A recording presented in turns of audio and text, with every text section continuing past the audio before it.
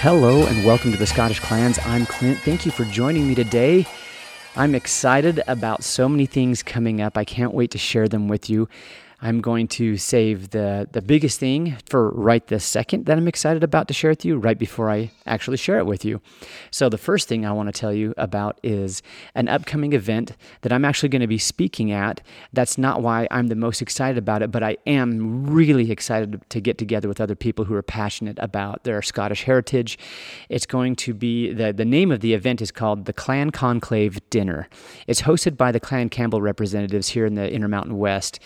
My personal contact is Adam Campbell, and there's Tom Campbell is also, I believe, involved in this.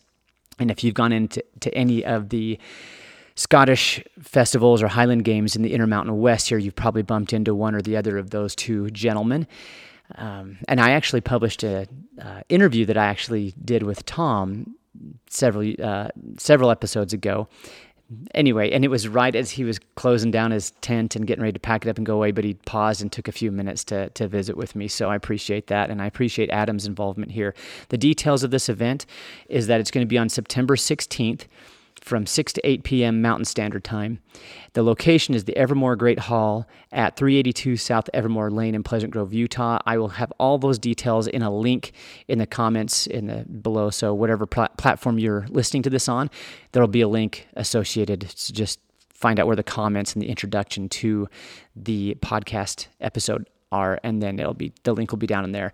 But I did tell you last time that I was in my last episodes that I recorded the whole Bannockburn series and did these clans fight at Bannockburn, that I had some things coming up, but I give you more details.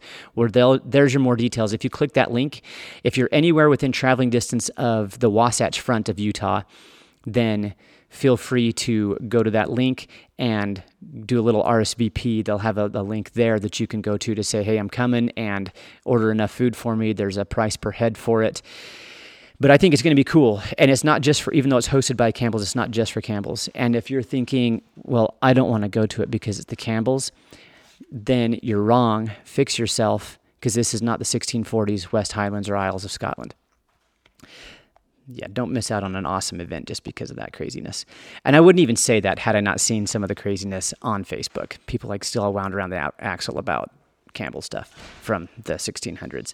All right, so the other thing I'm really excited about is I got my new tartan ties from USA Kilts. I've got a Buchanan tie and a McDougall tie. Now I have to go a little bit farther back in time and up my family tree to get the McDougall tie, but it still is before I leave the United States. It's well before we immigrated in the mid-1800s out here to the Rocky Mountains. But I found some McDougalls back in there, so I thought, what the heck? Not that you have to have the ancestry to get the tartan product, but I think it's cool to have that connection. And the other one's Buchanan's. And I've mentioned on here before, I have some McCormick ancestors, but they lived in Fife. McCormick's not a Fife name. And so what are the two most likely candidates it ties back to? One's McLean of Lochbuie, and the other's Buchanan's. Well, I already had the McLean tie, so I figured I'd cover all my bases and get the Buchanan. Plus, the Buchanan tartan is a very unique tartan. And so I'm excited. I'm excited to wear them. I can't wait to the next thing I wear a tie to, and I can sport my McDougall or my Buchanan tie. I haven't figured out which one I'm going to do first, but I got them from usakilts.com. The quality of their products, specifically their kilts, they make them right there in their shop in Pennsylvania. They're super passionate about what they do. Their customer service is awesome. Free shipping inside the U.S., and they have an awesome YouTube channel. The channel is called USA Kilts and Celtic Traditions. So go there, check them out. It's going to be awesome.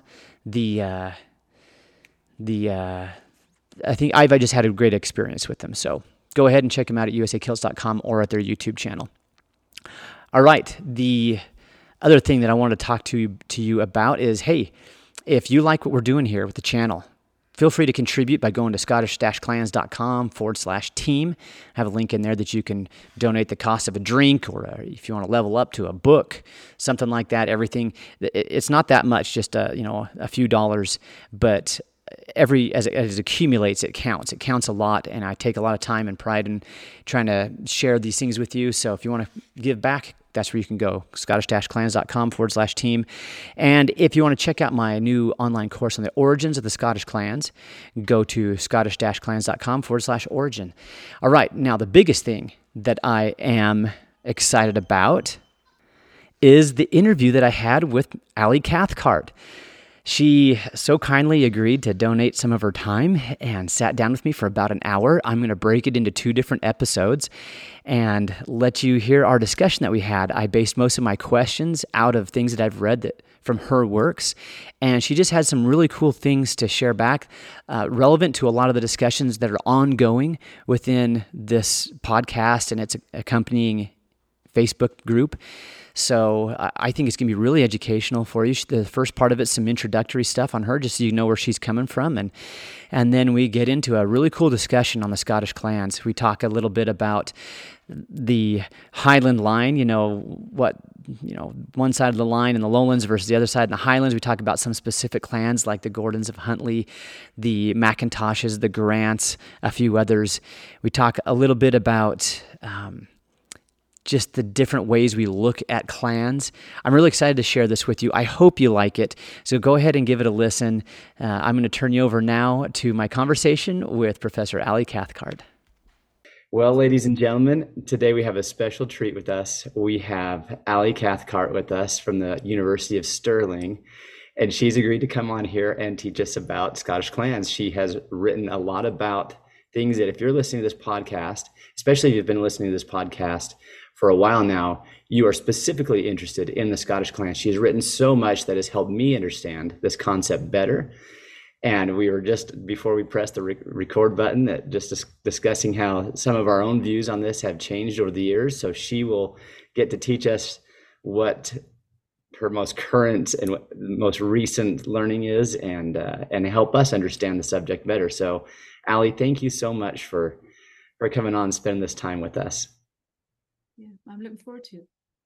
Great. Okay, so just by way of introduction, do you mind telling my audience a little bit about just where you're from, maybe how you got interested in the subject and why you decided to go into this as a profession, learning about this? Oh, that's a lot. Yeah, so I grew up in Derry City in the north of Ireland. And I started off my undergraduate degree in Trinity in Dublin. And they had an Erasmus scheme then, which allows you to go and study abroad. So I ended up going to Scotland. It's not abroad, but languages wasn't my strong point back then. So I went to Scotland, to Aberdeen for a year, and stayed. And that's when I first encountered Scottish history. And so my interests have moved. I do now as much Irish history as I do Scottish history, really. But as an undergraduate, I just had never encountered Scottish history before. And I got so fascinated and fascinated by the clans. So that's when I moved over to Scotland, really was during my undergraduate. And I've been here ever since. And I don't think I ever made a conscious decision that this is...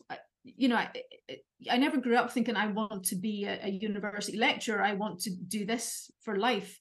And, I'm fortunate enough. I mean, I honestly, every day I'm grateful that I get to do this as a job. I really am. Where else do you get paid to read books and talk about something that you're really passionate about. And I'm really lucky because I think today you have to be much more strategic. You have to be much more organized in your career planning. Whereas I just thought, and I got funding to do a PhD, which was brilliant and wonderful. And I was really lucky. And I just ended up doing this. I thought, okay, I'll give it a go. I don't think you can do that anymore. So I ended up, and now I get paid to teach and write and research, and every so often you get an entire semester off to go and do archival research and write about it. I mean, I'm really fortunate.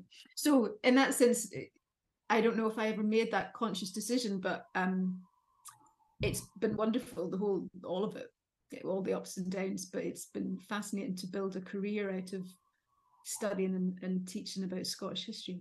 Really. Well, I just speaking for myself, just off of what I've been able to learn from your writings, I'm grateful that worked out for you. And I think there's probably a lot of people listening to this think, wow, would that be cool just to study and and write what you learn and have the chance to get up in front of audiences and share that things. That to me sounds like a great time. So I'm glad that's worked out well. It is. I mean, and I'm not somebody who I'm a complete introvert.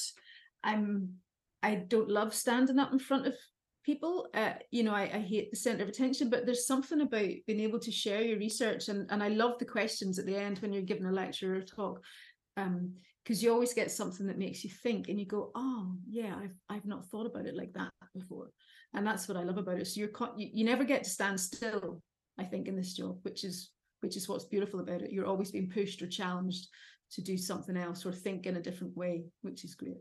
Yeah, I agree. I've spent most of my professional life as a teacher, younger ages. I've taught high, college age, university age a little bit, but mostly it was high school age. But it is everything that you just said. I've experienced over and over again. Just I am an introvert. All my recharging is done by myself, usually in some big lonesome country. But that opportunity to get with people and share them things you're passionate about, and get feedback and questions that push your own understanding. I completely agree with everything you said. Well, let's professionally though. Can you tell us a little bit about? So you're, like I mentioned, you're at University of Strathclyde. I think it was when you were there that I first learned about you and I started reading your writings. But since then, you've shifted over to University of Stirling. Yeah. So I did my PhD at Aberdeen. I had a few years at St Andrews, all on the east coast of Scotland. And Scotland's not very big, in comparison to the kind of scale that you're used to across the water. But the east coast is very dry and colder, and the west coast is quite wet and warmer. So I'd spent all these years in Aberdeen and St Andrews, and then moved to Strathclyde in Glasgow, and it was just like being back in Derry. It was just wet constantly. It was like, oh my goodness. But it was great. I mean, being in the west is lovely. You're closer to the west coast, which is, the east coast is beautiful. I'm a fan of the west coast as well. And so I was there for 15 years, and then just 4 years ago I moved to Stirling, which is really right in the heart of Scotland. It's beautiful. It's a campus university. There's a loch in the middle of it. There's hills nearby. It's really beautiful. And it's a great place to work. I was thrilled to move there because they have a really strong environmental history dimension. And I do some interdisciplinary work with fisheries. So they have biological environmental sciences, they have aquaculture. So yeah, it's a wonderful place. I'm really lucky to be working at Stirling. It's a great university. I just love it. That's really cool. Yeah, that connection to the natural world is a great, I think, an important grounding part of our lives. So great. Go ahead.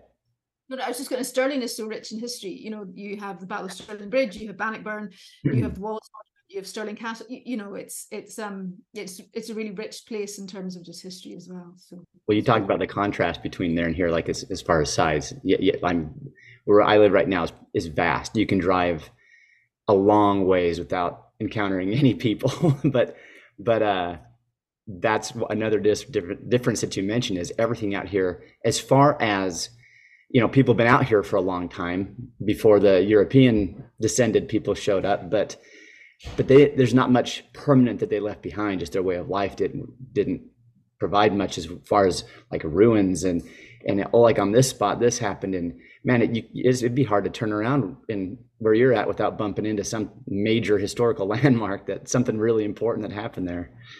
Yeah, there's battlefields all around us, really, in Stirling. Oh my goodness. Stirling Bridge and Sheriffmuir. There's a lot. Yeah. That's cool. Well, Ali, I'm gonna swipe my screen over and take a look at some of the things that we prepared to talk about today. Ladies and gentlemen, I'd sent Ali over some questions based on some things that she's read about, and we'll use that as kind of the foundation of what we want to talk about, and we'll go from there. Any other place that she'd like to talk, or if you're watching the video of this, and I'm moving my hand all over the place, there's a very, very persistent fly. Never mind, there's not anymore. Sorry for all you people who just freaked out, but drive me crazy. So the first thing that we'd like to start off with Ali is a question that she wrote. Ali, you wrote an article called "Crisis of Identity," And it's funny because the question that I have for you isn't even out of the main article. It was a footnote that you had included in there. And but I thought it was fascinating. I actually used this footnote in my master's thesis. The one thing that we encounter a lot, that I encounter a lot of this, like I've had so many conversations about this, where so people want to draw a line and say, on this side of the line, this is how it was. On that side of the line, that's how it was. When I think one of the most major examples of this is whether you had clans or not. And on this side, it was here, they had clans. On that side over there, they didn't have clans. And something that you'd put in there, and this is the quote, was you're talking about, I believe it was in context of the Battle of Harlaw, if I remember correctly. I didn't include that in there, but you were referring to, because you have this, the reason I think it was that is because you had this force that was gathered from the Aberdeenshire area and this other force that was coming mostly from the Highlands and Isles. And they're coming to a gigantic head, and there's a big, huge battle. And whether that was a context or not, the thing that you said was, they're talking about this Aberdeenshire area, said where Gaelic and Scots were both spoken and cultural differences were minimal. That doesn't connect well with people's desire to put everything in tidy little boxes historically. Can you speak about maybe this blurred line where it looks like a very mixed cultural environment that you're providing there for us? Yeah, so I spend a lot of time with my students talking about, just going back to what you said about everybody wants to put a nice line on stuff.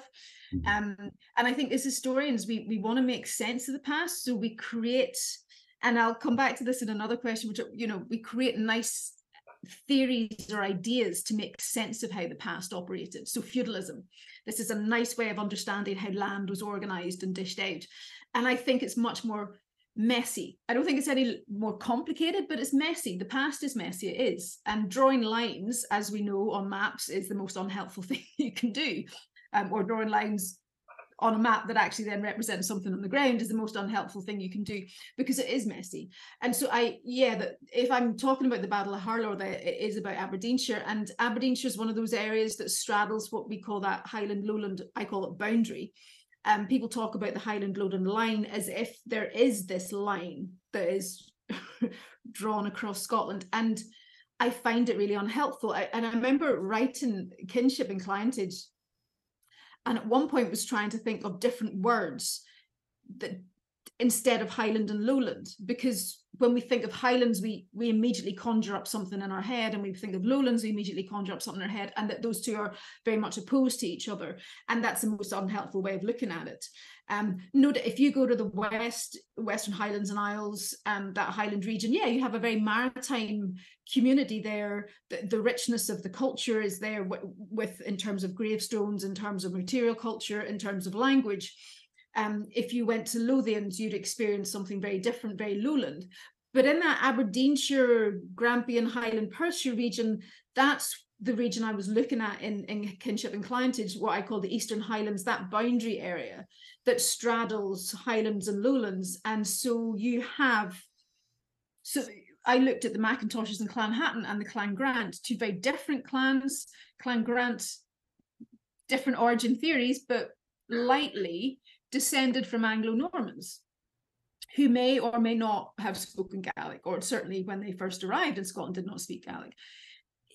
And in this area, lived up against side the Macintoshes and Clan Hatton, who had a very different origin, very much spoke Gaelic. And so we're of that world, but also their superior, their landlord, their lord, the Gordons of Huntly, and this is where it gets complicated, they are a lowland family, okay, an absolutely lowland family. They would have been horrified if you'd ever described them as a Gaelic clan. And yet, when we get into the 18th century, because of the Gordon Highlanders, you get some people talking about them as a clan. They're not a clan. They'd have hated any sense that you describe them as a clan. They were a very Catholic family, very proud of their power, their influence around Aberdeenshire. I was up in Huntly recently and back at Huntly Castle that I haven't been to for years, and it's a phenomenal structure. Architecture, heraldic design, all of that. If you'd ever described them as a Gaelic clan, they really would have been quite upset with you. And yet their tenants are, some of them are Gaels, and so there's that mixing of cultures, so that they're, would the Gordons of Huntly have spoken Gaelic? Possibly. But their tenants would have spoken both Gaelic and English. They would have written in English or Scots, but they would have spoken Gaelic. So it's that sense of, this is a world where you're straddling two cultures, two communities. And to say, here's where the Gaels lived or here's where the non-Gaels lived is very problematic. There was a lot of mixing over that Highland Lowland boundary. I think that's really what I'm getting at. So, and the Battle of Harlaw, I think, is where you get a sense of, okay, you have the Crown forces. A lot of them would have been drawn from Highland families because of where Harlaw was fought. And you have them going against MacDonald of the Isles, who would have had, Gaels and non-Gaels. It's same as Culloden. You had Scots fighting on both sides of the army or of the battle. It's not as straightforward as here's the Crown versus the Gaelic forces. It was never always that easy and simple. Do you think partly it's the historiography? Because sometimes it is like very straightforward with the Battle of Harlaw. They present it as the Teuton versus the Celt. In later terms, when they saw everything in these, and they would use very racial descriptions of these two, and this group of people are like this, and this group of people are like this, and like especially with the Battle of Culloden, I don't think we appreciate sometimes the Highland element that was part of that. The government forces on that one. Yeah, absolutely. I think it's the historiography, and I think it's also a result of, I think, how history is written sinks Culloden. I think Jacobitism, because it was a very real fear and a very real threat to the security of the Hanoverian regime and indeed the British state for a long time, that categorization, that description of Highlanders as uncivil, I mean, that's been there since John of Fordun. It's been there for centuries that Highlanders are not civil, they're uncouth, they're barbaric, they're lawless. That has become entrenched, and over the 18th, 19th, and into the early 20th century, it was written in that way to sort of, well, this is how the past was, without really unpicking it. And you see that in other cultures, very easily. Some certain different communities, peoples, races are described in a certain way because that's how they always were, without really looking at it objectively and trying to unpack the layers and layers of bias and prejudice and historiography that are put on top of that. And because, so we look at Culloden as the defeat of Gaelic society almost. And there's a real, concentrated suppression of Gaelic culture after Culloden. We look at it as, well, it failed, and we write it backwards. I think sometimes that's a problem with history, is because, and something I'm really clear in when I'm writing that I don't fall into this trap, is because we know the end result, we then write the past because we lead up to that, because we know that clan society essentially, although it wasn't that, was defeated at Culloden, and it wasn't that simple. We write the past as if Jacobitism was always doomed to fail, as if clan society was always doomed to fail, and that's not how it was. And so that is written back into the 13th, 14th, 15th, 16th century, that clan society was always defeated by the crown, and it wasn't. And I spend a lot of time, my focus is really 16th, early 17th century, and I'm really unpicking the reign of James VI and first at the minute.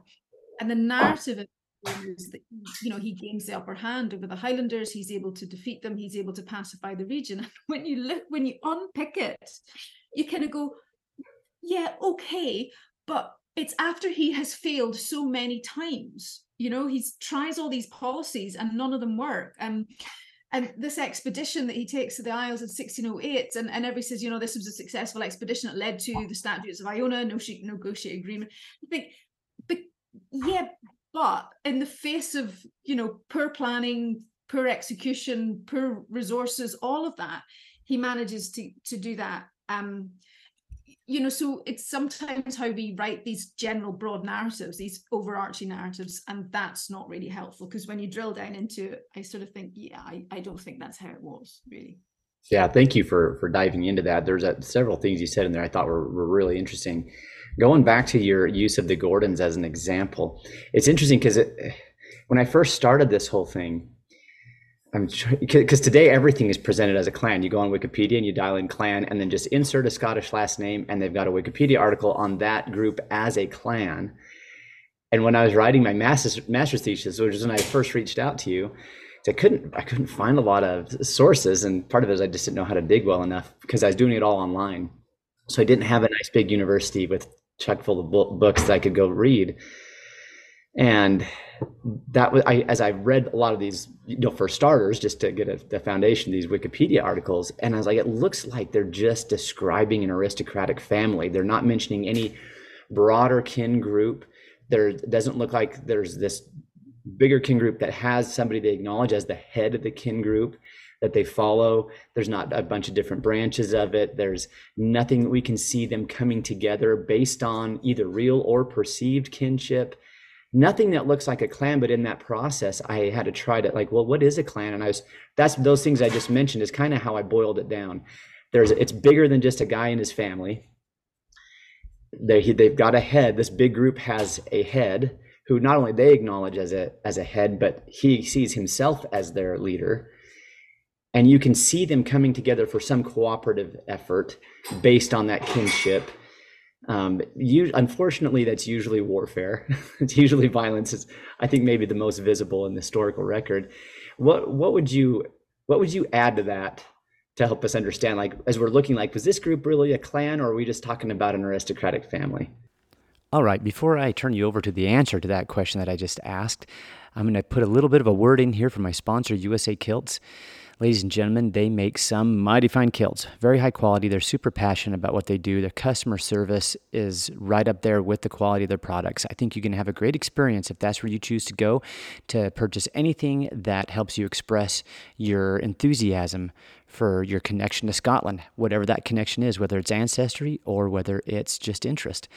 So go over to usakilts.com for some high quality products, some awesome customer service, free shipping in the US, or go over and check out their YouTube channel at USA Kilts and Celtic Traditions. I think you're going to like that too. Tons of cool content on there. They've got a little bit of everything. The core of it is things that help you wear kilts better. What do you wear with them? How do you wear it? What can you wear? All these different things. And also they get some history and culture mixed in with that too. And I think they're really good at anticipating questions that people would have about wearing a kilt or anything else that has to do with Scottish attire. So head on over to their YouTube channel, or if you actually want to go buy something, go to usakilts.com. And now I'm going to let you hear how Allie handles that question I just asked her.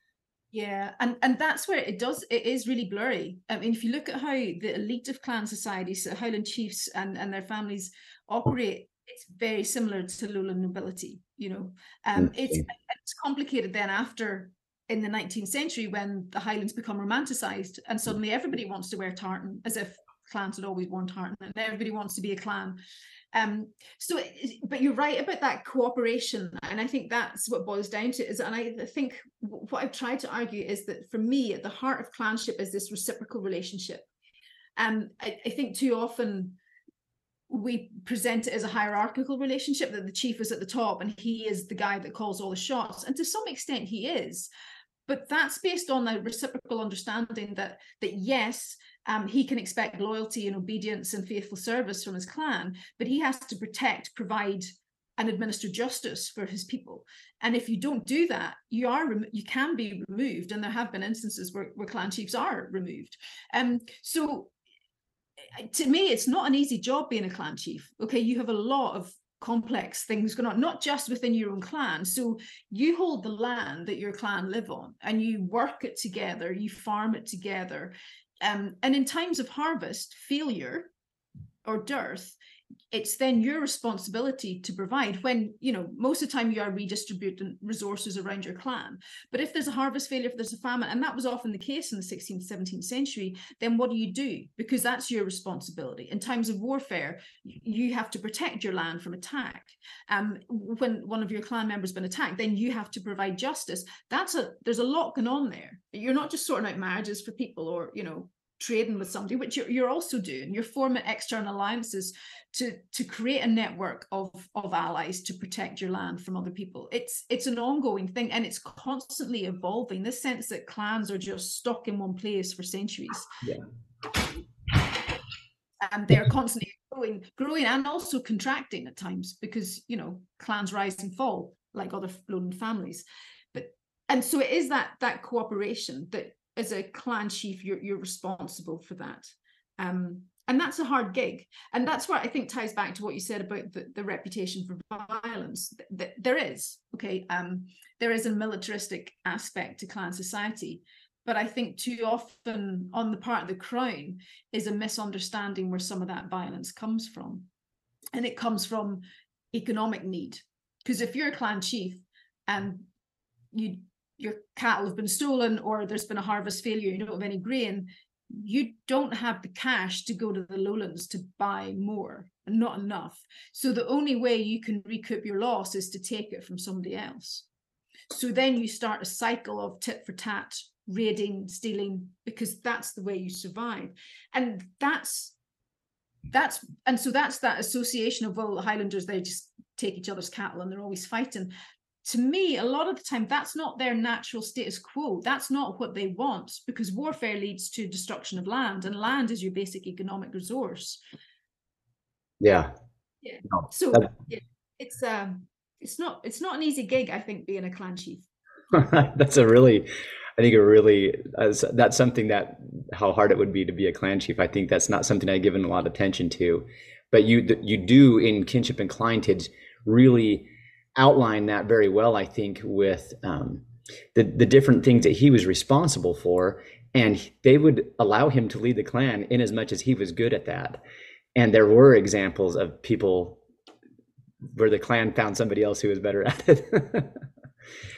With that established as, here's what a clan looks like, and it's messy because there's very strong similarities with things in the Highlands and Lowlands.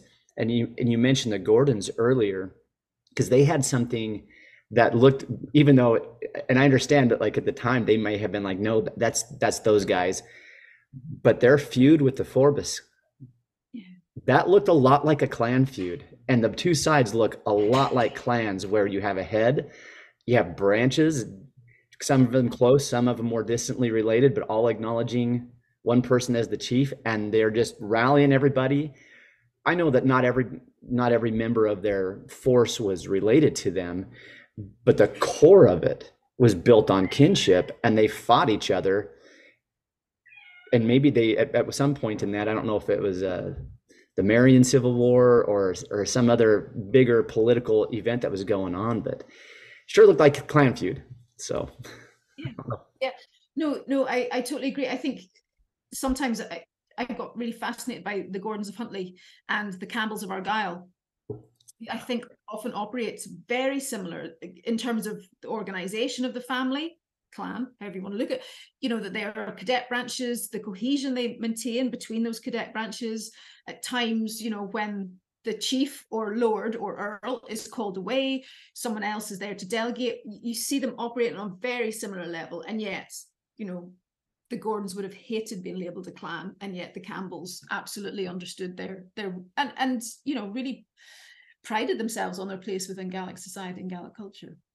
I think that because of centuries of maybe some McDonald propaganda, that the Campbells are looked like as like, oh, you guys are about lowland, you guys are about most 70% lowland anyway, like you're barely. And the more I read about them, I've read Stephen Boardman's work on them, they were, and I think they get hate because they were good at operating in both spheres, and they succeeded. Not that they did some things that if I was a neighboring clan, I wouldn't have been a big fan of, like if I was a Lamont. But I think you pointed it out there. They were a pretty like West Highland. Yeah, and the Campbells are ahead of the game before anybody else. They're making sure that everything's written down and documented so that they know exactly what land they have, and if anybody tries to take it from them, they have that legal claim. Not that always works, but the Campbells are powerful enough to enforce a legal claim. So they're way ahead of other clans, and they adapt. And yeah, they do. They straddle that. They operate really well in both worlds. Jane Dawson's work on the Fifth Earl as well. She says this is somebody who is very much at home in the Highlands, in the West Highlands, and able to operate there, but also very much at home at court and able to operate on a national level. And you see that really with the Fifth and Sixth Earls, I think, of Huntly. They will operate in their locality. I don't think they really like coming to court, the Huntleys, actually, much like Argyll. They'll come and they'll do it if they need to, but they would much rather be left alone in their own territory because that's theirs. And so it's very similar. But the Campbells have suffered. I think the 17th century has a lot to answer for. Campbells and, Covenanters versus the Royalists, all of that. And again, that gets projected back as, So Yeah, I agree. You'd also mentioned, I think this is an interesting point. You brought up the Statutes of Iona, and I know you've written on that as well. Now, I had a question about that, and I think it was a question. I was watching Bruce Fumi, who runs a pretty good YouTube channel, where it's mostly just storytelling, but he dips into, and he and I have communicated a little bit back and forth, but he was interviewing you. Ali, can you help me with his name? Because I've never heard it. So that's the thing, is on my end, I've read a lot of these Gaelic place names, personal names, and I don't hear some of them. Okay, in English, we would call him Angus Mackenzie. Oh, Ernest. Actually, will you say it for us so we can hear it? It's Ernest McCoy. I'm not sure I can get the surname correct exactly. It's Ernest McCoynich. Okay. That was Angus Mackenzie. Goodness. He's a good friend of mine, and we have worked very closely together for a lot of time. Yeah, he's great. Thank you for that. And so Bruce was interviewing him, and Statutes of Iona came up, and it reminded me of some of the things you've written about. There were a lot of clans who never were a part of that. Yes, and that's Ernest's point, and he still has to write on this, and I keep encouraging him to do it, because a lot of the clans who do are Ernest and I worked together on a project. He looked at the Northern Isles because Lewis is really the focus for him. I've looked at the Southern Isles, and most of the clan chiefs that are part of that are Southern Isles. If MacLeods of Lewis are not involved in that, and his argument is it doesn't apply to everybody, and it doesn't.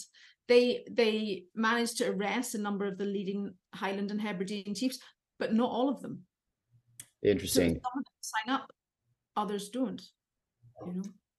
That's good because it's presented, and sometimes that distinction isn't made when we're talking about the Statutes of Iona. They signed this, and so this is what all the clan chiefs had to succumb to.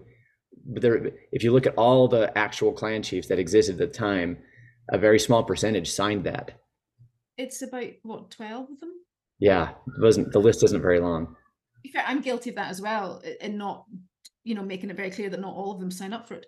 And actually, they're in prison. They are awarded when this is negotiated. So, it's one of those, I always say to people, never make a decision when somebody's got a gun pointing at your head. I mean, these guys didn't have a choice. So, of course, they're going to sign up to it. But the extent to which, it's another one of them negotiating with the Crown. But I think why the statutes worked is because it upheld the position of the elite, and it tried to actually, it genuinely tried to uphold their position at the same time as alleviating, or at least diminishing, some aspects of clan society that the Crown thought were problematic. But it upheld their status as the elite, but not everyone signed up for it. And, they did have to reinforce them, and much more forcefully 7 years later. So. I appreciate that, Ali, clarifying that for us. Thus concludes the first portion of my conversation with Ali Cathcart. I hope you enjoyed that part as much as I did, and I hope you enjoyed it so much that you'll stick around and check out the next episode. That's part 1 of 2 that I'm going to publish. I'm breaking this conversation into 2 segments. So I hope you enjoyed that. If you did, go leave some of your comments or your questions. I'm going to post this on my Facebook group. And so you can, down in the comments below, you can post it there. Another great way, if you just want to reach out to me individually, is at my email for this podcast, which is thescottishclans@gmail.com. If you have any follow-on questions or insights or anything else that deals with that conversation and you want to continue the discussion, which is largely what this podcast is for generating discussion and learning. And so I'm so grateful for Allie to be on here with us. So stay tuned to the next episode. And if you have any other things that you want to get involved with, our Facebook group, the Scottish Clans, same as the podcast. Go on there, and we've got a ton of good conversations going on there with people who really know a lot of stuff about this or are asking really good questions. And both are valuable. So go on there for the discussion. Another place you can go if you want some free content, some free resources, is you can go to scottish-clans.com. You can scroll through some of the different places things I've posted on that. I have one part of that is all about resources. I've got free downloads in PDF format. So go there. All it costs you is your email address it asks for when you go down to download the free PDF. So go check that out. There's lots of cool stuff on there. And until next time, Marschen leven drasta.